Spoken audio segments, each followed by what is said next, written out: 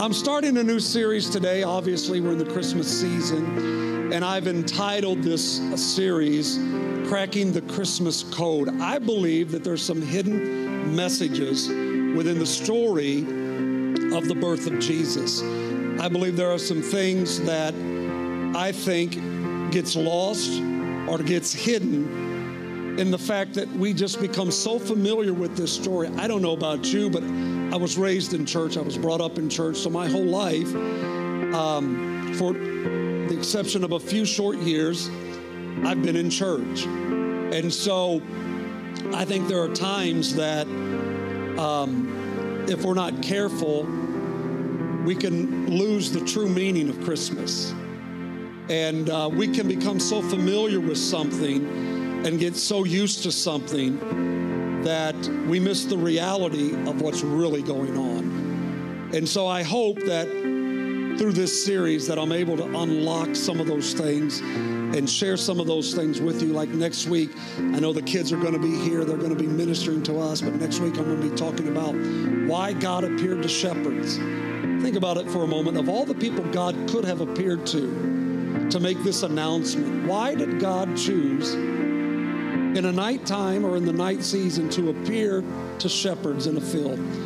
We'll come back next week and we'll unlock that reason why God did that. But today, I'm going to start by teaching and looking at something that many times we just overlook. We think it's insignificant. We think it's just, doesn't really mean too much.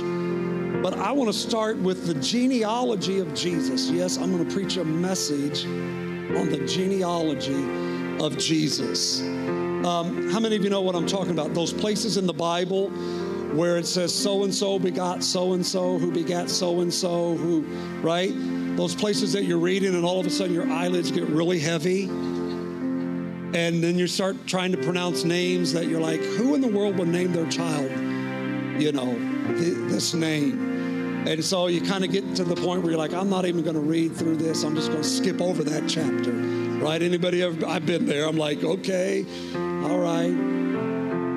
But everything that's in the Bible's in there for a purpose, all right? There's a meaning to everything that's in the Bible. So we're going to talk about that, and we're going to get into the genealogy of Jesus. And I think we're going to discover that there were a few people in the genealogy of Jesus that if they were part of our family, we probably wouldn't want people to know they were part of our family.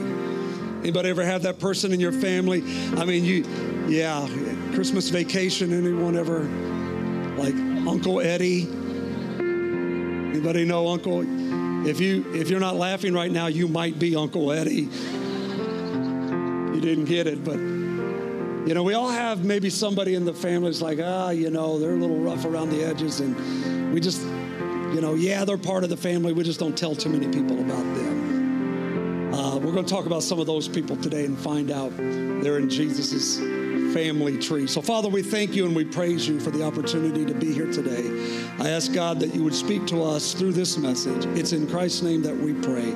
Amen. And everyone said, amen. So if you go to Matthew's Gospel, chapter number 1, you'll begin reading names and you'll begin to see the genealogy of Jesus.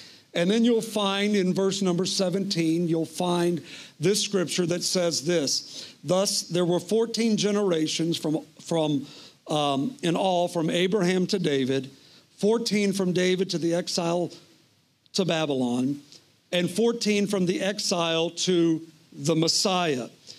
And so you might be asking this morning, what does the genealogy of Jesus have to do with me? How does it relate to me? I simply believe it's not just a mere formality. I believe Matthew's trying to make a point to us today. And I believe he's letting us know that not only is he showing us who and where Jesus came from, but I believe that Matthew is framing the identity of Jesus in two distinct ways. And just stay with me at the beginning. We're going to track through a few things, and then we're going to move into this. But I believe the two ways that Matthew is identifying Jesus to us is what is known, first of all, as the doctrine of incarnation. The doctrine of incarnation is simply this. It's the fleshing of God. You can say it another way. It's God becoming man.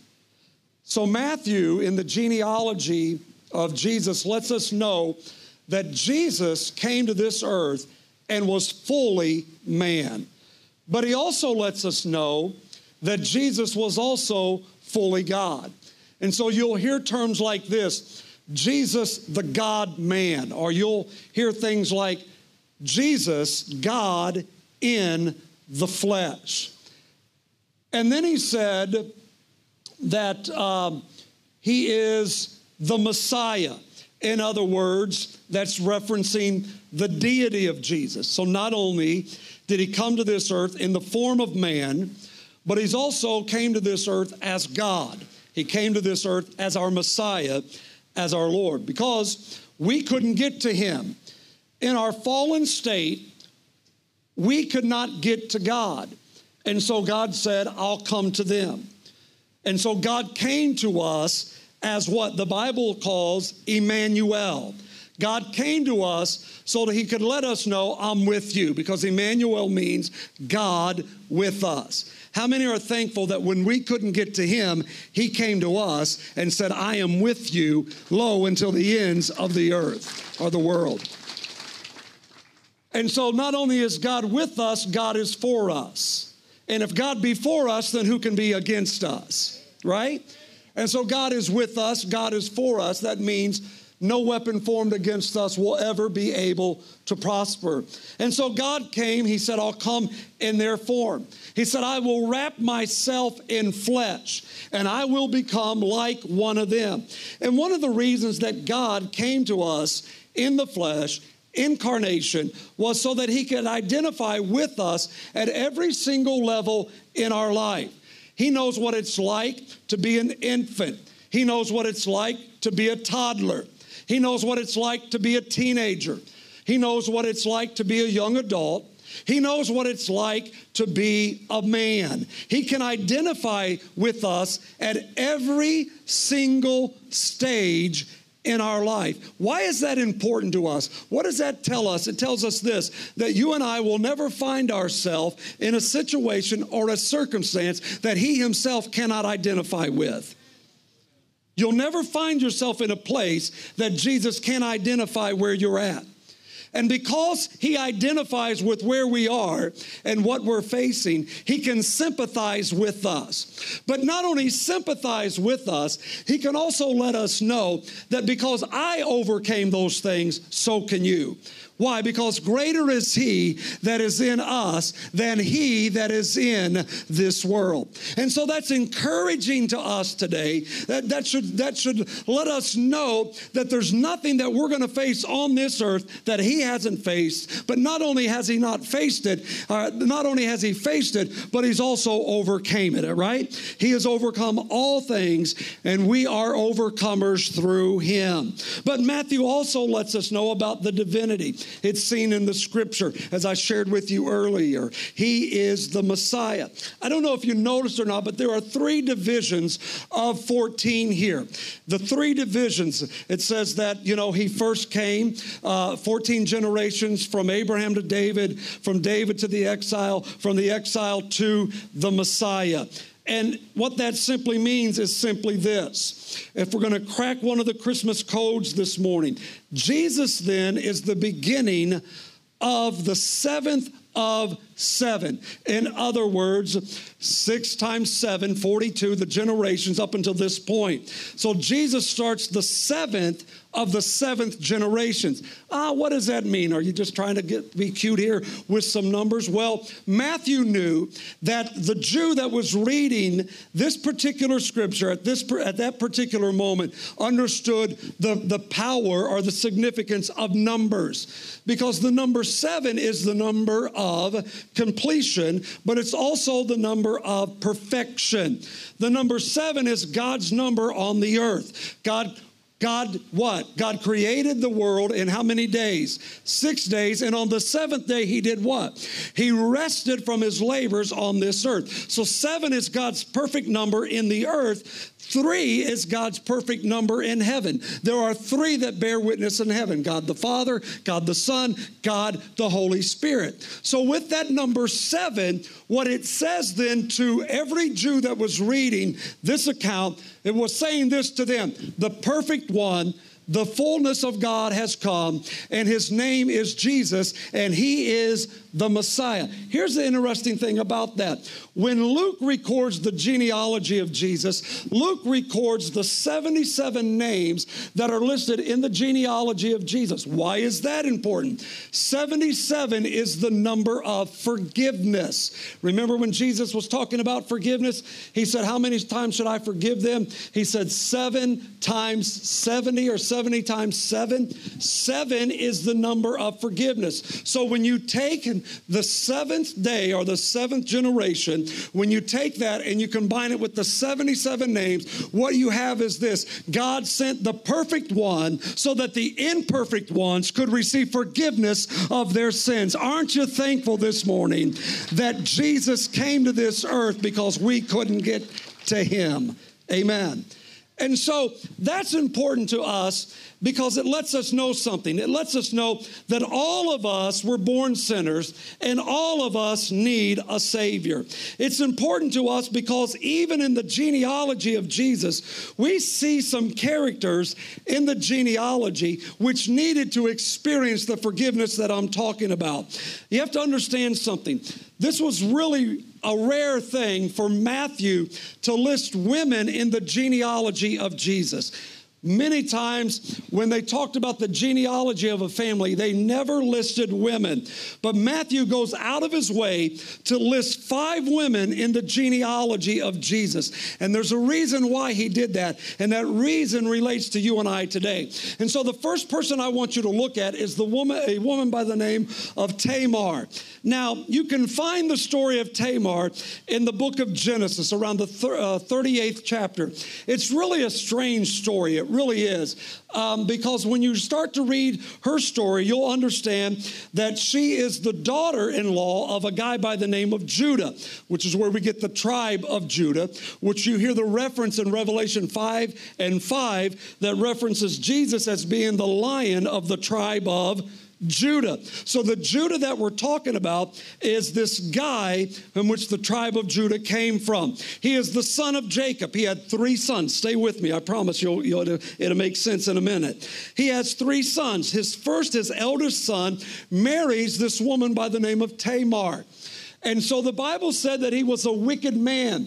And because he was a wicked man, the Lord killed him. All right? I don't know what kind of wickedness, but the Bible says that the Lord killed him.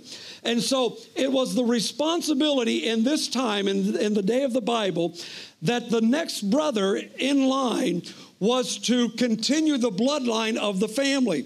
So he was supposed to go in and sleep with his brother's wife to ensure that the bloodline of that family would continue. Well, the Bible says that Judah told his son what he needed to do, and I'll give you the PG version of this, but the Bible is very explicit in how it talks about this. I'll just say this: he didn't finish the job. And so the Bible said that this was wicked in the eyes of God. God slew him. And so what happens is Judah's youngest son, he's too young to take on this responsibility, and he promises Tamar that he says when he becomes of age, he will fulfill this duty. Well, he reneges on the promise, and so Tamar finds out about this. This is years later, and so she disguises herself as a prostitute, and she dresses up, and she's on this street that she knows Judah's going to pass by. And so Judah's with some friends, and she starts enticing him. Her face is veiled. She starts enticing him, solicits herself to him, and you thought the housewives of whatever, Beverly Hills was. I mean, this is in our Bible, all right? And so solicits him. He sleeps with her. She becomes pregnant by her father-in-law. And so later on, she reveals what happens. And so now we have Tamar, who is now in the family tree of Jesus. But I want you to notice something. Here you have someone who is a liar, someone who is a deceiver, and then we have incest on top of all of that. And so Matthew, right out of the gate, doesn't hold anything back, and he lets us know this is in Jesus' family tree. How many of you know we have some issues? Are you with me right now? I mean, we have some issues, and some of us think our families are dysfunctional. Listen, it doesn't really get any better from this, because the next name that Matthew lists is a woman by the name of Rahab. Now, many of you know the story of Rahab. The Bible lets us know that she is a prostitute. Trying to get a reaction. I guess okay, anyhow. Okay, in Jesus' lineage, in the family tree, she's a prostitute. She hears about the wonders of God, and she knows that God is moving on behalf of the nation of Israel. And so the spies come in to survey Jericho. They're about to take Jericho. And she says, you know, will you protect me? And they said, we'll protect you. She hides the spies. She protects the spies. They in return say, when we come to take Jericho, whoever is in your home will be protected. So she took the scarlet cord. She put it outside of her window, signifying that's her house. That house was not to be touched. How many of you know I could go left here and talk about when the house is covered by the blood of Jesus, the enemy has to pass by. Come on, somebody. The enemy has to pass over. And so sure enough, this is what happens. Israel conquers the land, and so Rahab is protected. Her family is protected. She marries a man by the name of Solomon, not Solomon, and interesting enough, gives birth to Boaz, who will marry the next woman that we're going to mention, and that name is Ruth. Now, Ruth is a non-believer. She's a Moabite. Ruth meets her mother-in-law, Naomi, because there was a famine in Judah. And Naomi and her husband and her two sons moved to Moab. One of her sons marries Ruth. Ruth worshiped false gods. She was an idol worshiper. She was a non-believer. Her husband dies. And then, I know it's a lot to get through, but her husband dies. Naomi says, I'm going back to Judah. And then Ruth says, well, wherever you dwell, I'm going to dwell. She said, whoever your God is shall be my God. In that moment, there's a conversion that takes place in Ruth's life, because confession is made with the mouth. We believe in our hearts, we confess with our mouth. So at this moment, Ruth moves from a non-believer, from an idol worshiper, to a worshiper of the true and living God, all right? But then we go to the next person. But the Bible doesn't even mention her by name. It just simply says Uriah's wife. Now, here's the story about Uriah's wife. Her name was Bathsheba. Bathsheba was the one who decided to take a bath out on her porch at night. David was king at the time. David decides to just go out and take a little stroll on top of the roof of his house. He looks over and watches Bathsheba take a bath. Then, out of lust in his heart, calls for her to come to his house. He ends up sleeping with her. I know it just gets crazy. He ends up sleeping with her. She becomes pregnant. And you thought your family was dysfunctional. She becomes pregnant. David panics because Uriah was one of his mighty men of valor. And so David sets it up, and he has Uriah murdered. Then he calls and brings Bathsheba back. She gives birth to their son. The child ends up dying 7 days later. She conceives again and then gives birth to Solomon, because it is out of our pain that we give birth to wisdom. Out of some of the most toughest, trying times in our life, God brings about wisdom. How many of you know we learn from the errors of our life, the trials in our life, the failures in our life? God uses those things in order for us to gain wisdom that says, I'm not going to do that again. How many of you know what I'm talking about? So let's take a break here a minute. Let's look at what's in Jesus' family tree. We have a liar, we have a deceiver, we have incest, we have prostitution, we have an idol worshiper, we have adultery, we have a murderer. Here we go. Then we have little Mary. Well, how in the world can Mary get mixed up with all of this? Mary had a little lamb, right? Here's Mary, but you have to understand something about Mary. She's not married, but she's pregnant. We know that she's pregnant because of the Holy Spirit. It is a God thing. But the people of that day and time didn't understand and didn't know what was going on in Mary's life. So it was very scandalous at the time. A lot of rumors were going around about Mary. As a matter of fact, remember Joseph said, I'm going to put her away privately, because publicly he could have brought her forth and they could have stoned her to death. Right? They could have done that. But I just want you to see that you have all of these things going on in the lineage of Jesus. Matthew is going out of his way to let us know that Jesus is fully God and yet he is fully human. He's also going out of his way to let us know that God put Jesus right in the middle of all of this mess. In other words, Matthew pulls every skeleton out of the closet that's in Jesus's family tree. He says, I'm not going to hide it. We're not going to ignore it. We're going to let everyone who reads this story know that the family tree, the genealogy of Jesus, there was some messed up people in his family. How many of you know that Jesus is not ashamed to identify, and Jesus is not ashamed to get close to messed up people? Oh, you ought to give him praise right there. You and I ought to give him praise right there. And here's the first point. The first point is this: Jesus doesn't love us from a distance. Jesus doesn't love us from arm's length. Now, we just dedicated these beautiful children unto the Lord. And I'm a father, I'm a grandfather. One of the things that I never became comfortable with was changing dirty diapers. Come on, guys, help me out. Anybody know what I'm talking about? Okay. Most guys will change a diaper from a distance. I don't want to get too close to this, right? I don't want to get too messy. And so I'm going to try to do everything that I can to avoid the mess. Have you ever noticed that mamas aren't like that? Moms are like, get out of the way, you big sissy.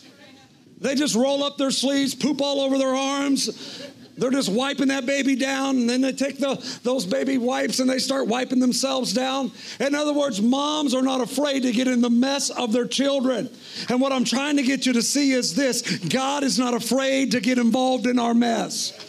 I said God is not afraid to get involved in our mess. Even when we are at our worst, God is close. Even when we're messy and we're dirty, God is close to us. God didn't save us from a distance. God came to us, became like us, but yet was without sin. And God drew close to us. In other words, God came right in the middle of our mess. And he said, I don't care how dirty you are. I don't care how filthy you might be. I don't care where you came from. I don't care what you've done. If you will give me your life, I can clean it up. I can get it all taken care of. I can wash away all of the filth. I can wash away all of the mess of your past. I can take care of all of it. That's why we sang the song today about the blood of Jesus. The blood of Jesus washes all of that mess away. So you know what happens now? When you are redeemed of the Lord, in other words, when you accept Jesus into your life and into your heart, when God looks at you, God doesn't see the mess of your past. God doesn't see all the stinky stuff that we've done in our past. God looks at us, and God sees Jesus, his righteousness, his holiness in us. That's how you and I can come boldly before God as sons and daughters of God, and God can say, come on, let me hold you. Come on, let me embrace you. I know where you've been. I know what you've done, but I'm here to help you, and I'm here to save you, and I'm here to deliver you. You are mine. You're mine. You know what? That's good news, because there are so many people who think God couldn't love them. God could not possibly love me. God could not possibly forgive me. Do you realize what I've done? Do you realize where I've been? God could never use me. Look at my past. I don't know. I mean, I just listed, just from 5 people, I just listed some sins that we wouldn't even think about. But I just listed some things of lying, prostitution, deception, paganism, adultery, murder, scandal. But how many of you know God loved every one of them? And God loves us. He doesn't love what they've done or what we do at times, but He loves us. And He loves us enough to get right in the middle of our mess and to let us know, I love you and I'm going to clean you up. I'm going to redeem your life. God is nearer to us even when we are at our worst.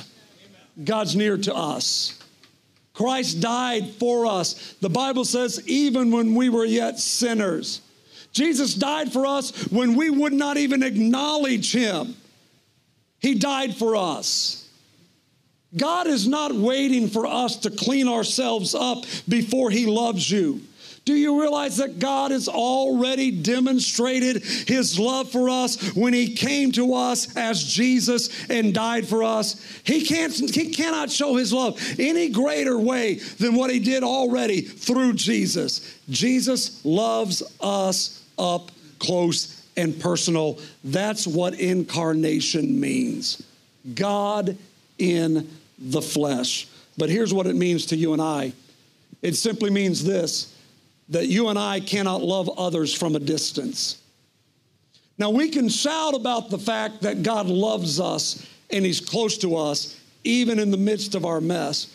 But it's a little more challenging for us to love others who are messy. It's a little more challenging for us to love others whose lives are totally wrecked. And many because of the decisions that they have made.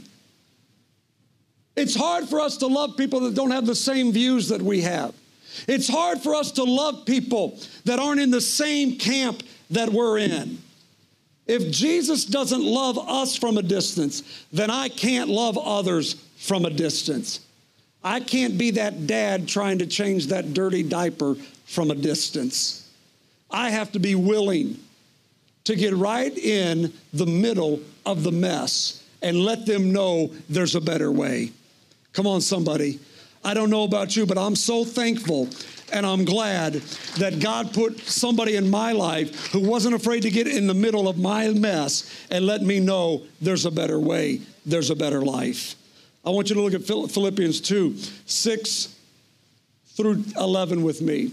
Verse 5 of this chapter says this, that you and I are to have this kind of attitude. This is the attitude that you and I are to have. Listen to what it says. Though He was God, this is all about the incarnation I've been preaching about. He did not think of equality with God as something to cling to. Instead, He's talking about Jesus. He gave up His divine privileges. He took the humble position of a slave and was born as a human being. When He appeared in human form, He humbled Himself in obedience to God and died a criminal's death on a cross. Therefore, God elevated Him to a place of the highest honor and gave Him the name above all other names, that at the name of Jesus every knee should bow in heaven and on earth and under the earth, and every tongue declare that Jesus Christ is Lord, to the glory of God the Father. How many are thankful that Jesus is Lord? He's the only way to the Father. And so Paul capsulizes what we've been talking about. This is the incarnation of Christ, God becoming fully man. I want to read this comment by J.D. Grossman and Jonathan Reed, and it says this: is the renunciation of the divine nature not just about Christ, listen to it, but about God, not a passing exercise in ultimate obedience, but a permanent revelation about the nature of God. In other words, what he's saying is this: self-giving love is the fullest expression of God's nature, not the exception of God's nature. Say it again. Self-giving love, giving of self, is the fullest expression of God's nature, not just the exception of God's nature. So now when I look at what Paul is saying in Philippians, I see it through the lens of the heart of God. And this is how we love people. We have to see people through the lens of the eyes of God. God doesn't have to think about giving mercy. He is mercy. God doesn't have to think about giving grace. He is grace. God doesn't have to think about love. He is love. In other words, it is God's very nature to be these things. God is love. God is grace. God is mercy. God is forgiving. So what does all of this mean to us? It means simply this, that our lives have to reflect His nature. I need to say that again. Our lives have to reflect His nature. So in other words, I need to be forgiving. I need to be generous. I need to extend grace, and I need to extend mercy, and I need to love the unlovable. Why? Because God did it for me, right? He did it for all of us. And so God says, I want to be able to use you, and I want to be able to be a reflection, my nature be a reflection through you. Our nature should be one of mercy, should be one of grace, should be one of forgiveness and love. How many of you know we don't get to pick and choose who we love? Oh.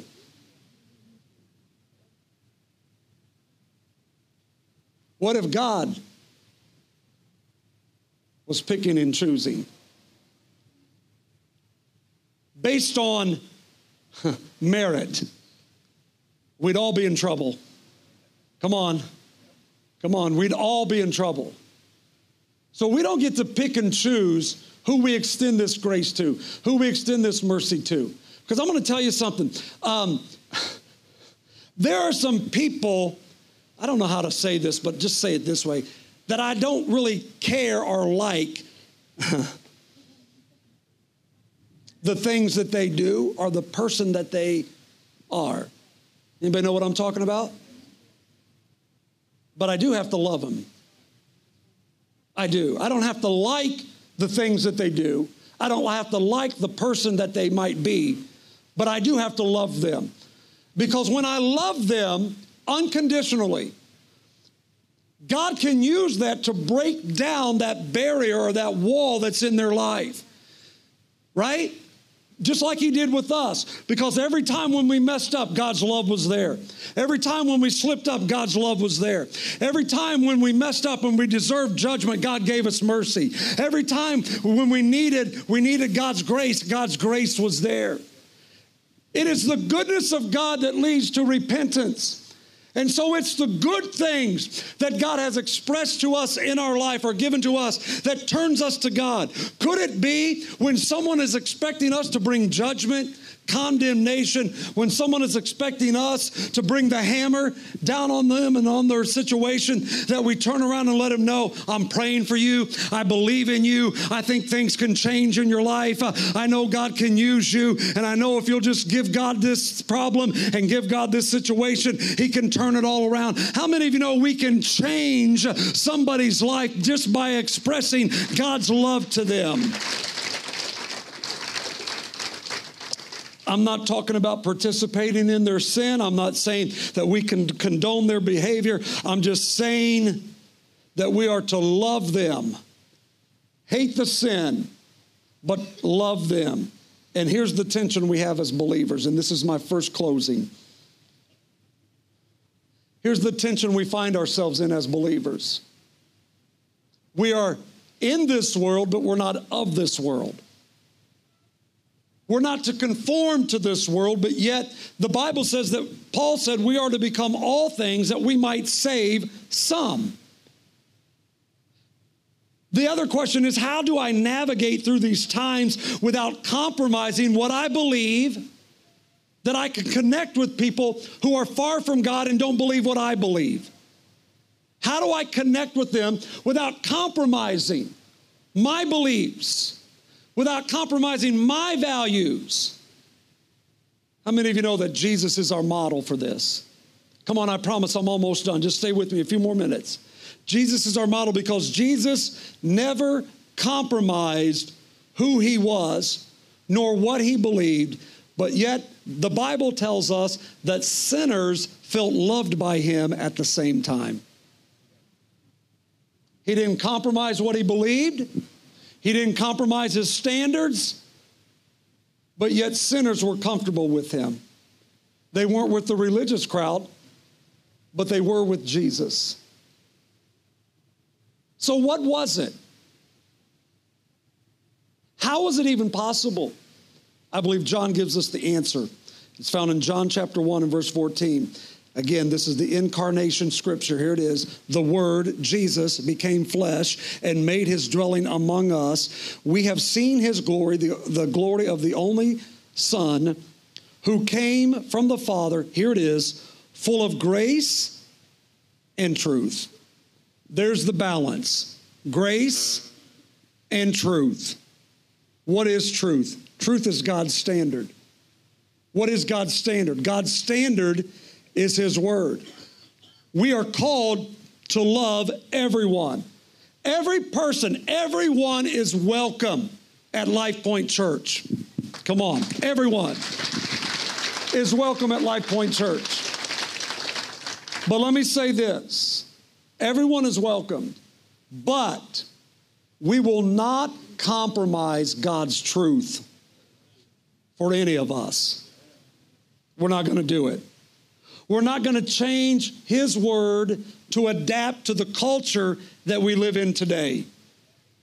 Here's what we believe. We believe that if we will demonstrate his truth, which is what? His word, in love, we believe that people will adapt their ways to his ways and line up with his word eventually. That's what we believe, right? Come on, do we believe that or not? So here's what it is, and the musicians are coming, and we'll stand in 2 minutes. Man, I'm right on time today. I see it right out of the corner of I'm right there today. This is it. Stay with me. Grace is God loving you just the way you are. That's God's grace. God loving us just the way we are. But the truth is, he loves you so much, he refuses to allow you to stay that way. That's the truth. So it is the combination. How do we balance this? How do we balance living in this culture today, not loving from a distance? How do we do that? It's the combination of grace and truth. It brings a healthy balance. Christmas tells us God loved us enough to come to us. Christmas says God loved us enough to get close to us. But because of his love and because he loves us so much, that he refuses to allow us to remain in that fallen state. And if we would just give our lives to him, he can take our messy, filthy, I'm sorry, that's sin. He can take that messed up life, turn it around, and use it for his glory. Aren't you thankful for that today? I want you to stand with me if you would. Come on, stand with me.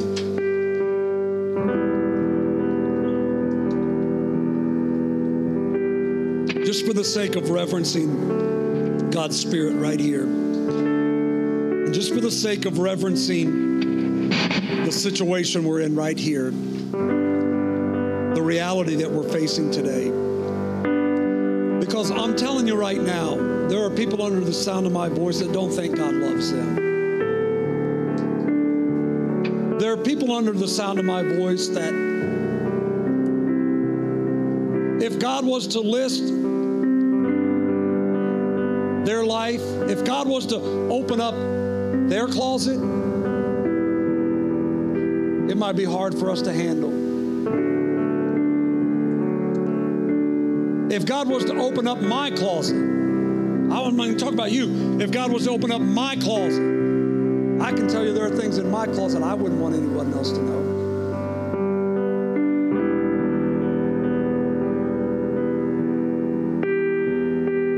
But God chooses to cover us with His grace. And God chooses to take the blood of His Son and wash away all of the filth, all of the mess, all of the stink, just to wash it all away and to cleanse us and to make us whole and to make us righteous before Him. It's not our deeds. It's not our works. It's what He did for us that enables us to do that. In the Old Testament, when they would take the blood of that animal and apply it to the sins of people, here's what the Bible said: it covered their sin. So if I cover something, it doesn't mean that it's gone. It just simply means that you can't see it. But if I uncover it, it's still there. The New Testament, a better covenant, says this, that God washes away, not covers, but washes away. So that means it's gone. Can't see it, it's gone forever. When the enemy tries to bring up our past, that's why God looks at us and says, what? I don't see that. All I see is the blood of my Son washing away all of that filth and all of that mess. Aren't you thankful for that today? I don't know about you, but I'm thankful for that. But there are still people under the sound of my voice. You're in this room and you're saying, God could never use me again. God could never use me again. God used David again. God uses messed up people, because if He didn't, none of us would be doing anything. So you may be thinking, I blew it. God could never. Yeah, He can. And yes, He will. You just need to surrender it back to Him. With every head bowed and every eye closed, if you're in this room today and you're far from God, you've drifted away from God in your relationship,